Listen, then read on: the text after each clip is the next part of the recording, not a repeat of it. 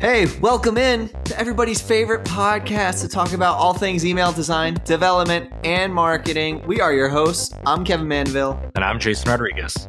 And today's theme on the podcast is it's got to be the wild world of webmails. There's just a lot of stuff going on in the webmail world, Jason. So let's get into it. Yeah, potentially the biggest news is a rumored coming update to Gmail's web client. So TechCrunch reported back on April 11th that Gmail is going to be introducing a new interface for their webmail experience, first rolling out to G Suite customers and then potentially to everybody else. But this is following a fairly drastic redesign, and it's kind of hot on the heels of this calendar redesign that we've all seen.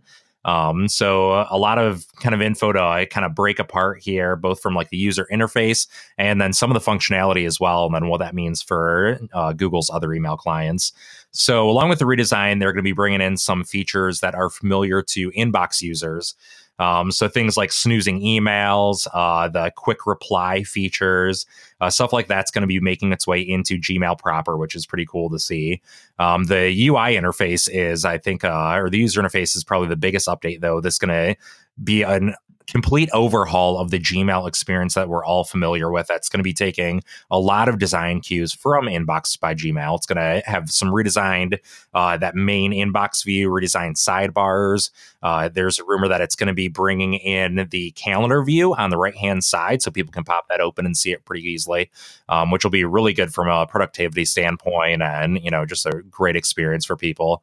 But then we actually saw, so TechCrunch report on that April 11th. On April 12th, The Verge actually got screenshots of Gmail's new redesigned interface, and TechCrunch's reporting was spot on, but it's nice to see that confirmed with these screenshots. That does have this very modern, clean design that's driven by that material design approach that Google uses on Android and across a lot of their other properties. But yeah, really interesting to see these new features coming to Gmail and this new user interface coming to Gmail too. The question now is, what's that going to mean from a rendering standpoint? If this update brings any new bugs or quirks that email designers and developers are going to have to account for, and then what happens to Inbox by Gmail, since a lot of those features that were started over in Inbox are now making their way to Gmail proper. Is Inbox by Gmail going to stick around? Is it going to be kind of like an experimental test bed so they can kind of get some feedback on those features before porting them over to Gmail proper? Or is Inbox just going to completely go away when these new features and this new design rolls out for Gmail? So what do you think, Kevin? What's the fate of Inbox and what's the fate of Gmail with these new updates? So I think Inbox has always been an experimental playground for them. Gmail is so big, right? There's over 1 billion people using Gmail that they can't just easily make changes there. Yeah. It's just going to cause too much of a disruption.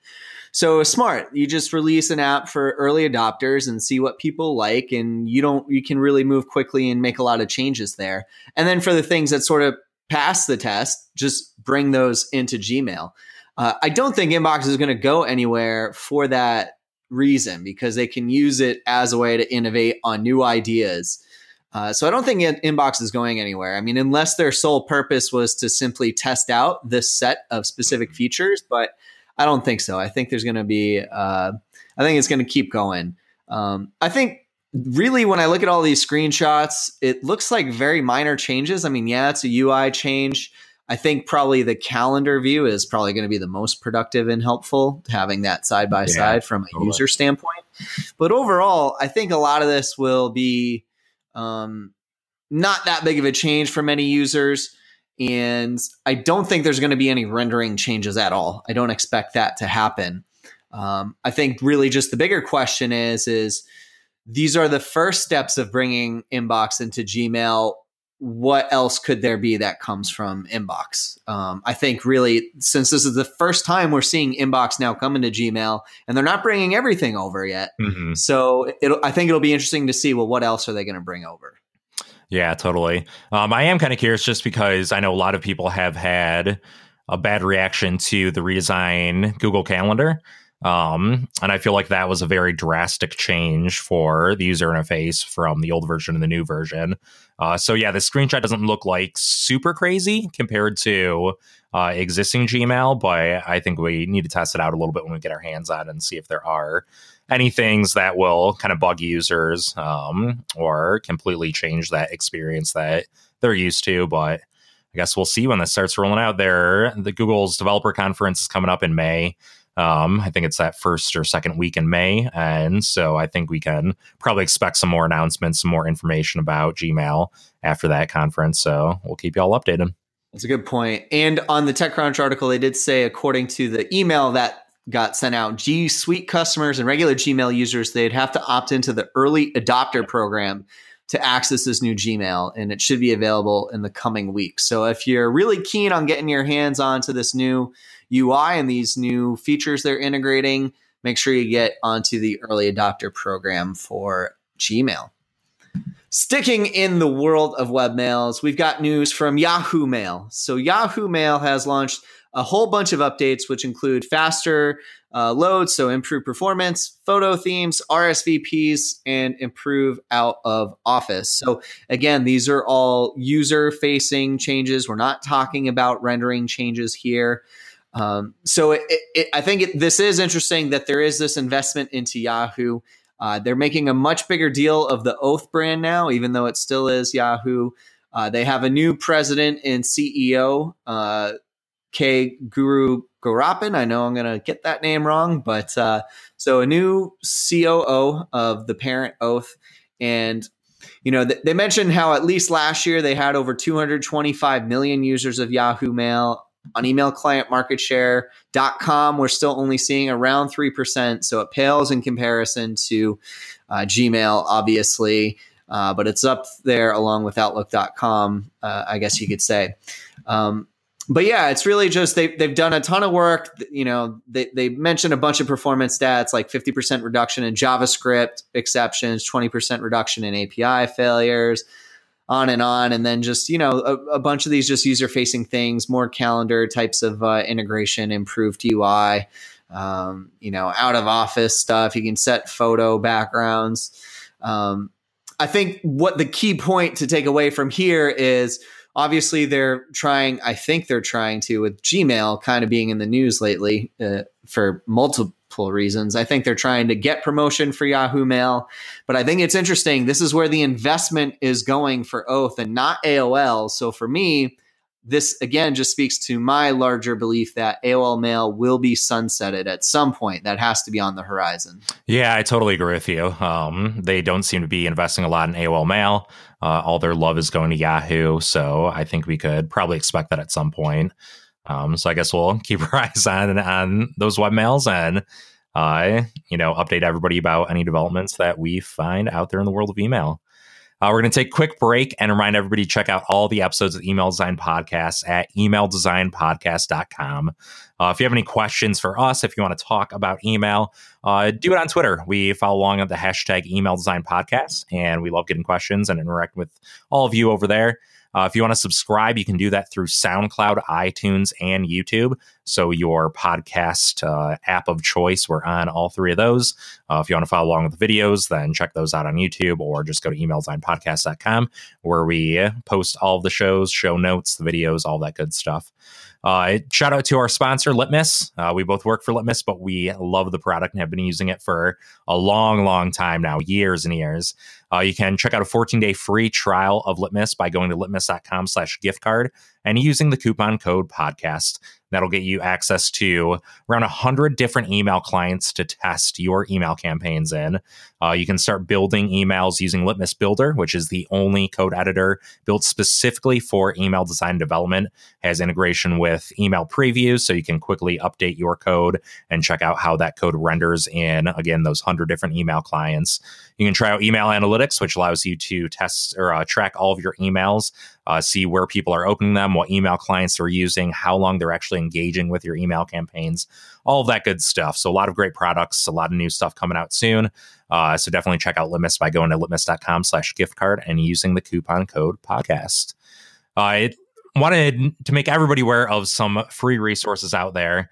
This is a massive, massive treasure trove from the folks over at Chameleon, but mail instead, Chameleon, which is a tool for email building, content management. It's kind of this collaboration tool which allows you to have different team members build email campaigns, manage content, all that good stuff.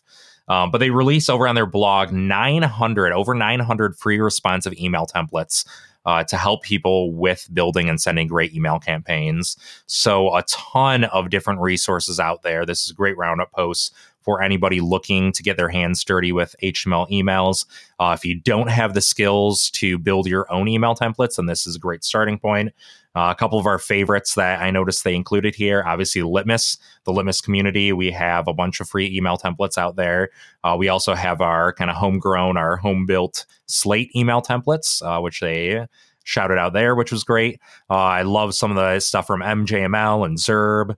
Send With Us has some great stuff for, marketing stuff for transactional emails. So if you're looking for an email template, then you're bound to find one, a good starting point, somewhere in this over 900 email templates. I guess if you can't find it here, chances are you're going to have to build it yourself, but this is a good place to start.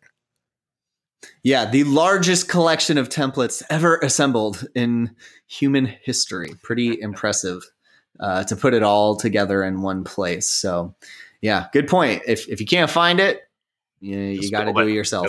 Yeah. All right, so I want to go over this post. Interesting post, I thought. Campaign Monitor assembled some research from various places around interactive email. Always a hot topic, hot button issue that seems to be the talk of the town.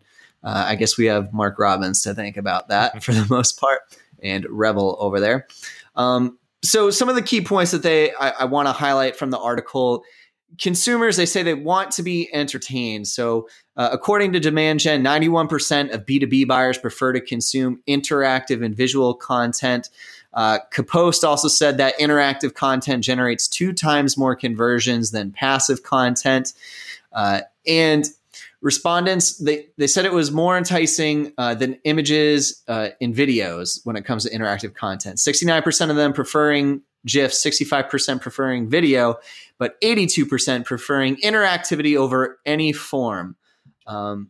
It'd say consumers reported that they're more likely to buy from a brand that is fun, lively, and inspirational, and that they also reported they're more likely to buy from a brand that makes them feel entertained. So, and feeling curious was a distant second.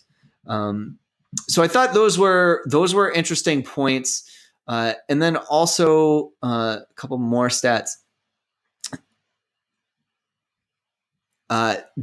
GIF versus static. So people would say that 69% prefer GIF, 31% to static, and 65% would prefer video, 35% to text. And then between interactive and static, 82% interactive to 18% static. So you can kind of see that progression when I break down just those core numbers. So I thought those were interesting. This is what people say they like, asking for.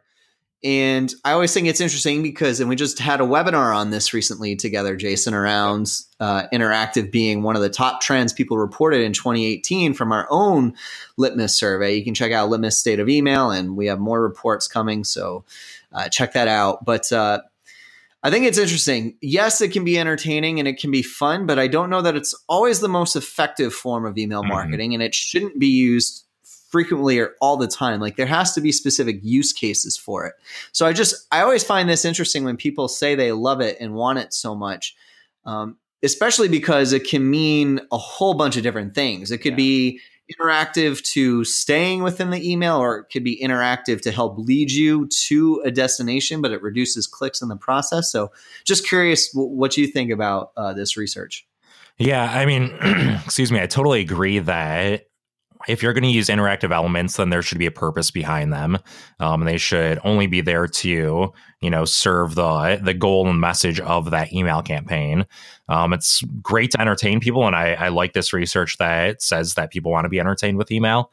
But I think even that entertainment should still serve some purpose in your email campaign. The thing I really like about this research, though, is that it's actual research on interactive emails, which I feel like has been lacking for a long time. This is something that I see I've seen a couple of talks, like Mark Robbins give a couple of talks on interactive email at a bunch of different conferences. And there's inevitably questions about, how is interactive email, what are the metrics behind it? How is it driving ROI? How many consumers actually want to get those interactive emails? So seeing some more data behind this and seeing such compelling data, like these numbers are fairly amazing to read, that people want interactive content that much.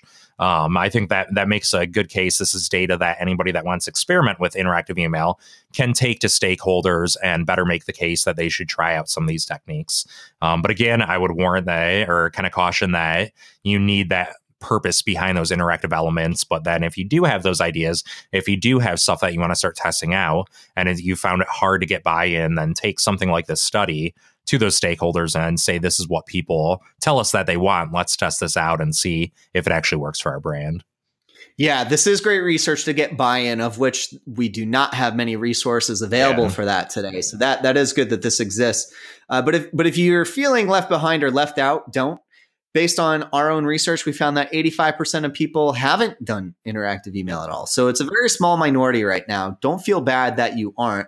You may not even necessarily have to if you don't have a good use case. It all comes down to your audience, your campaigns, your strategy, what you're trying to achieve.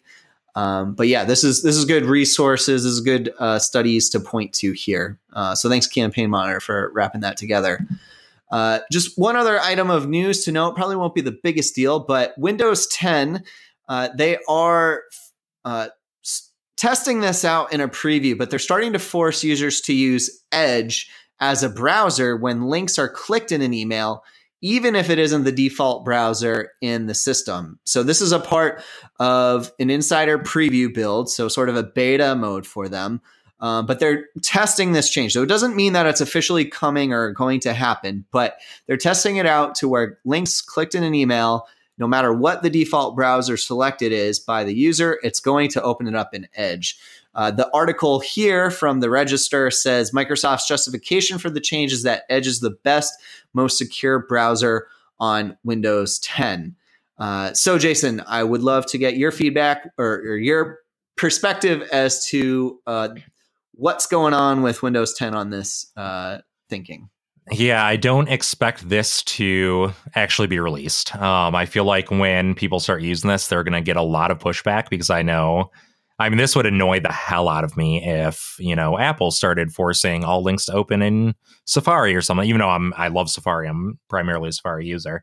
But if you're overriding people's default settings and doing that, then it's definitely going to be a fairly shitty experience that you don't want to expose to users. And the other thing is, I kind of get, the security thing, but not really, because most browsers today are very modern, very at par with each other. They're working on the same level so to use, Edge as the security as a scapegoat for why you're doing this it almost feels disingenuous. Like, I'm sure there might be a few minor edge cases where the security of Edge's like built-in native environment might help out. But for most things, I feel like any other browser is going to do just as good a job keeping people safe as Microsoft Edge is. So it feels a little bit weird for me. It feels a little bit forced. But again, I don't necessarily expect this to make it into Windows proper. Yeah, I hope it doesn't either. I can understand if users don't have like a default browser set, or like this is the default for a user experience if it's their first time setting up the operating system and they're just using mail, right? But you don't want to override a default user preference. That is just bad practice, I think. So hopefully, I'm sure they're going to get this feedback loud and clear, but hopefully it doesn't make its way through. Luckily, Edge is a really good rendering browser, so there shouldn't really be much of a difference either way. On the rendering side, there's no rendering implications. This is just kind of a user experience thing. And obviously, if you're queuing your emails, just something to be on the lookout in case this does happen to make it full-fledged. All right, Jason, take us through this email you found for our email of the week. Yeah, so maybe about a month or two ago, I bought an iPad app called PDF Expert and have been thoroughly enjoying the onboarding emails from the company Readle. So this one's number 2 of 6, which I really like, setting the expectation for your email campaigns in the subject line. So it says PDF Expert, tip number 2 of 6. So I know exactly how many emails I'm going to get.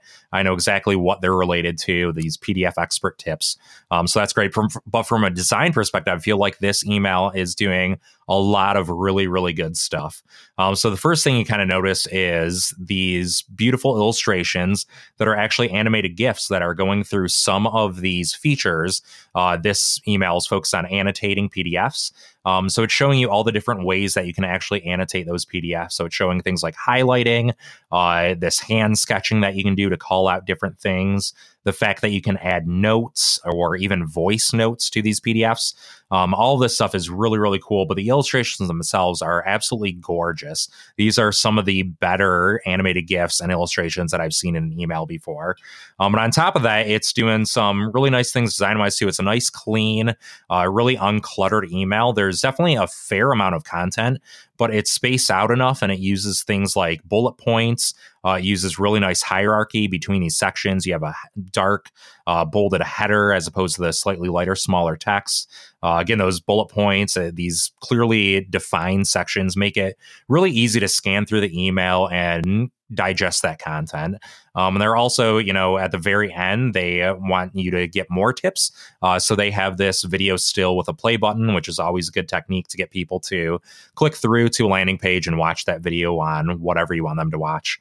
But I just feel like this email is one of the better examples of a really nice onboarding email that I've seen lately. And it all works really well on mobile. All that stuff just stacks, and it looks just as nice on mobile as it does on desktop. But yeah, I just really love this email. The copywriting is great. The tips are absolutely perfect for that app. It definitely lets me know what I can achieve using their app, gives me a good sense of confidence when jumping over into their app and start using it. And these illustrations are just so damn good. I love this email. Yeah, this is a great email. Starting with the subject line, I love the emoji use and the fact that their brand is red as well. It's just sort of on brand. So I know people are starting to get a little emoji crazy maybe with their subject lines, but I think this really fits in well with the brand. And I agree with your number 2 of 6 thing for the onboarding. That's great. The first thing that stands out to me actually is just the typography. Great, pure, live, HTML text. Great hierarchy, great contrast between the headlines and sort of the sub paragraphs. Everything's nice and big and bold too, so it's super easy to read and scan as well. As you mentioned, the illustrations just look fantastic. And I have to say, this perspective one here down towards the bottom is one of the cooler animations and illustrations I've seen in an email. I mean, that's just cool. I haven't really seen too many perspective flat design types of things. That just really stood out. Very, very well done. I guess the only downside and drawback, actually, the video I'm just looking at, again, that's a really good best practice. Downside, this button looks like an image to me down here at the bottom. Yep, it is. So they're not using a bulletproof button. I guess that's the one bad thing. And then I guess I didn't actually look. Actually, let me just do one just to get an idea. I don't know how big these images are because they use a lot. They could be weighty. So let me just take a look and see if I can find out how big these are or not here quickly. I might have trouble showing all this in one screen here. Actually, I should. You know what? I'm going to do this live. It's going to be a really roundabout way to get there, but let's just do it through Litmus because then we'll get the full Litmus checklist. And I can show all of them. So great feature of scope. I guess we're doing this on the fly, but whatever. You can always take something that you scoped and export it to Builder. And then you can go to the top right, share, email, and I'm just going to send a test to my Litmus static email address. And then I'm just going to go to litmus.com/checklist, and it's going to send that in, which is going to run a full loading image speed optimization analysis to see how many images there are, how long they were, and how long they took to load. Here we go. And this is definitely running a little slow right now. I can tell with the size of my screen flow capture happening for this podcast. It's starting to beef up. But we are going to get there. Here we go. Loading speed. Let's check it out. Oh, look at that. 631 kilobytes through 11 images. So don't tell me that you can't do really nice illustrations and not keep it, nice and small. This one actually said 10.2 seconds time to load, which I think is probably just due to this error here, whatever this one is. Looks like maybe a tracking pixel of some kind, but it would not take 10 seconds to load these at all. Yeah, even I downloaded the really nice perspective one, and when I downloaded it was 300 kilobytes, which is amazing because these things are like super smooth looking too. Yeah. So yeah, you can definitely achieve some really good stuff. You just have to, I guess, do it intelligently. Yeah. So I guess we got to reach out Riedel. Yo, Riedel, how you make your GIFs? Yeah. How do you do that? Because they look really nice.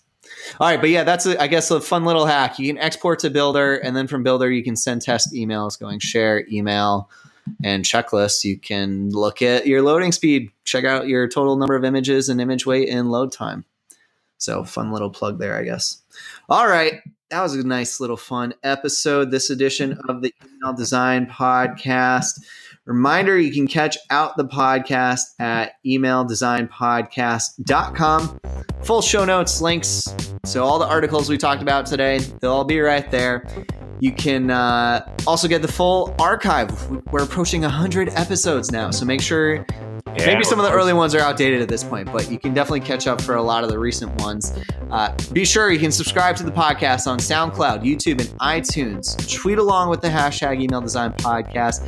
And don't forget a free 14-day trial of Litmus. Just go to litmus.com/gift card, coupon code podcast.